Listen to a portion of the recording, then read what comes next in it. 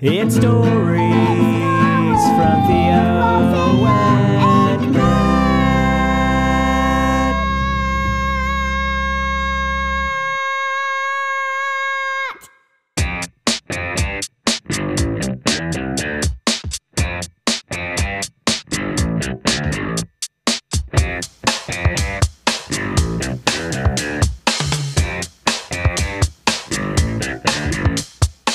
What? A pod what? Oh, podcast. Hey, yeah, this is Theo and Matt podcast. Oh, I thought you were calling it a pod fast. Yeah, podcast. Do I read it too fast sometimes? Yeah. Oh, I'll try to slow down. Let me take it easy. I'll read a little bit more slowly. Okay. All right. Hey, kids. Hope you're doing really, really well. Theo and Matt podcast is back into the street with the lightning bolt, Pete with the lightning bolt. Beat. Yeah? Is that good?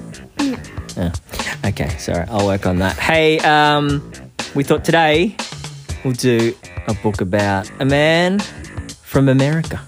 Called Captain America. That's it. That's the one. This book might tell us how Captain America became the man he is. All right, let's do this.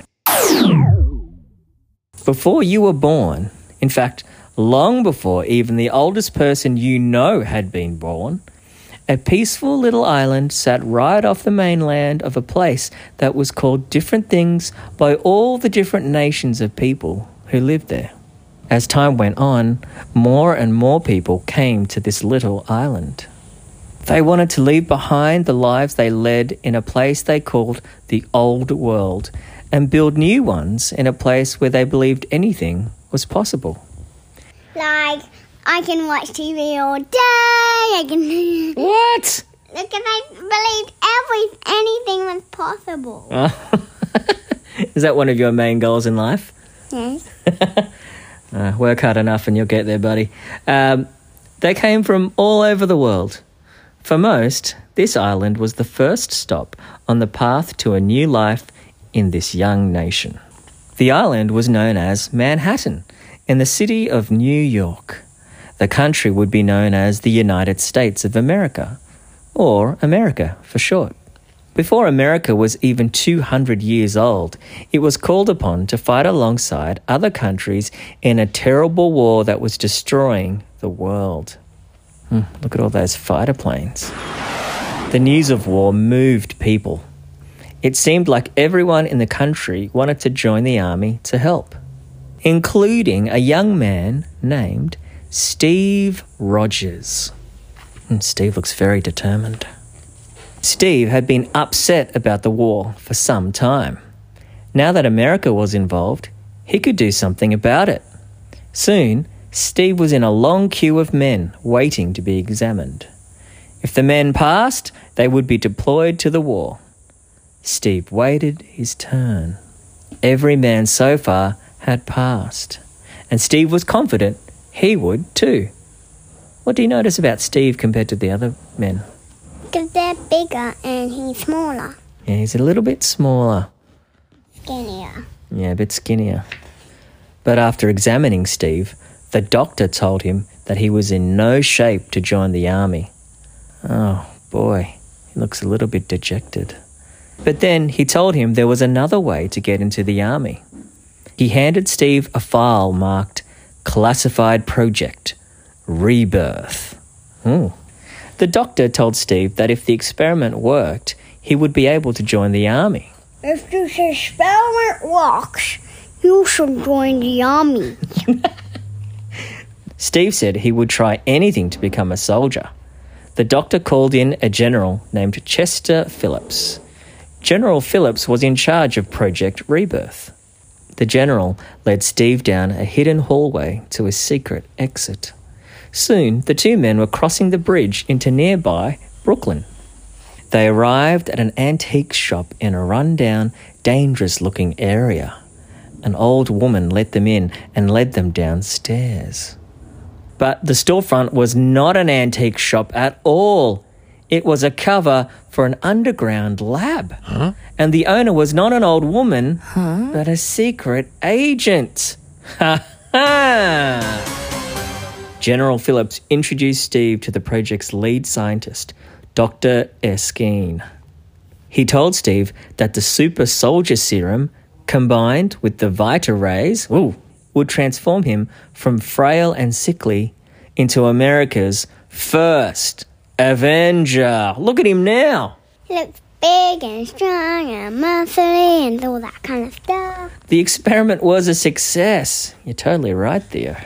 But before Steve, General Phillips, or anyone else in the lab could notice, an enemy spy who had been working in the lab attacked. The doctor was hurt and unable to duplicate the serum. But Steve, in his new super soldier body, was safe. The army put Steve through a very special training camp to teach him how to use his new body. Wow, look at him running around, fires going everywhere, and he's trying to save everybody. The general presented Steve with a special shield made of the strongest metal known and a unique costume to help Steve mask his identity. With the costume and shield, Steve would now be known as America's most powerful soldier, Captain America. Jinx. Theo. In order to keep his secret safe, the general asked Steve to pretend to be a clumsy army private. Look at him just tripping over people. Why do they want him to be a clumsy army? Because I think if he was awesome all the time, like a super soldier, people would be wondering, like, how did you become so good? Like, what's going on there? Did you get some sort of serum? Or like, they might be asking too many questions. But when no one was looking, Steve donned his costume and fought for justice. No one ever suspected that the worst private in the US Army was also the best soldier that the Army had.